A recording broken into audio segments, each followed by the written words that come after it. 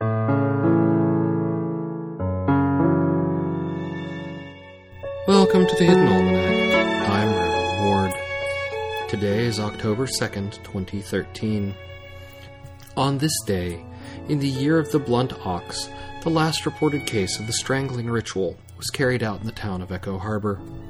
This barbaric rite has been banned for centuries, and anthropologists point to its survival in Echo Harbor as a rare remnant of an old pre-pagan tradition. The victims of the strangling ritual were 3 graduate students who had traveled to Echo Harbor specifically to research the ritual. Several prominent citizens were placed under arrest, but were later released after being provided with multiple alibis. On this day in 1544, Prince Sergei III was attacked by outlaws and fled to the castle controlled by the Earl of Oregano. It was later revealed that the outlaws were in the pay of the neighboring city-state of Troizentine and had been sent as an assassination attempt. This is considered to be the beginning of the Spice Wars, which would continue on and off for nearly a decade. And it was on this day that the naturalist Eland the Younger first described the magnificent flatworm. This member of the planarian family resembles a brightly colored carnivorous slug. Eland described the feathery appendages of the magnificent flatworm as more glorious than the visions of saints or madmen, and generally blue with purple stripes. For several decades during a more decadent era, there was a fashion for flatworm plumes on ladies' hats. As a result, magnificent flatworms were hunted to extinction on the mainland, but remnant populations survive on several islands, where they are closely monitored by the Horowitz Trust. Today is the feast day of St. Heroniuos. Heroniuos was a marauding warlord of the 11th century, famed for the unspeakable atrocities committed upon his foes.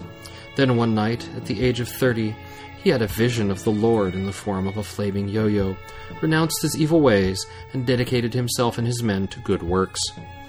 This lasted for about 2 months, whereupon the local populace, completely unable to deal with all the brigands who were trying to help them weed gardens, milk cows, and abducting little old ladies in order to help them across streets, rose up en masse and massacred the lot of them.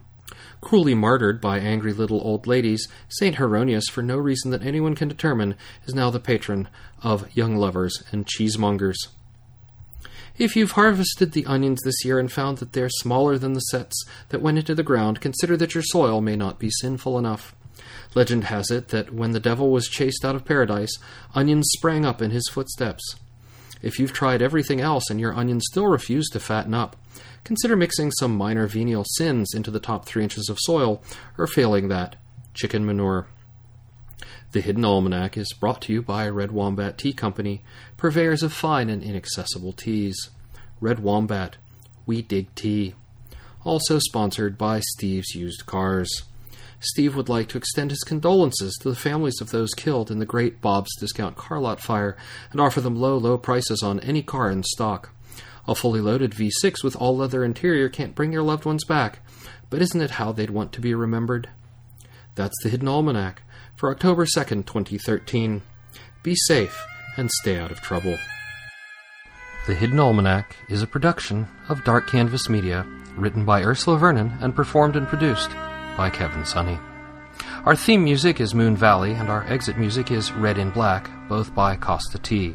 You can hear more from Costa T at the Free Music Archive. All other content is copyright 2013, Ursula Vernon.